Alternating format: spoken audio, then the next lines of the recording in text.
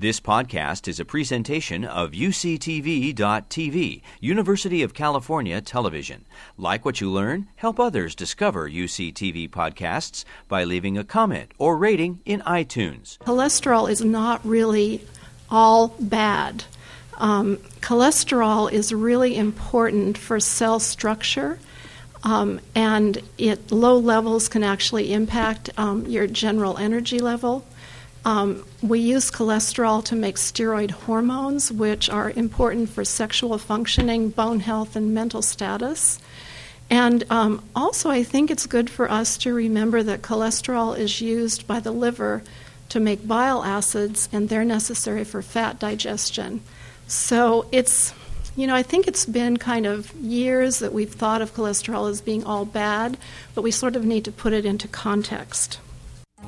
You've been listening to a podcast by University of California Television.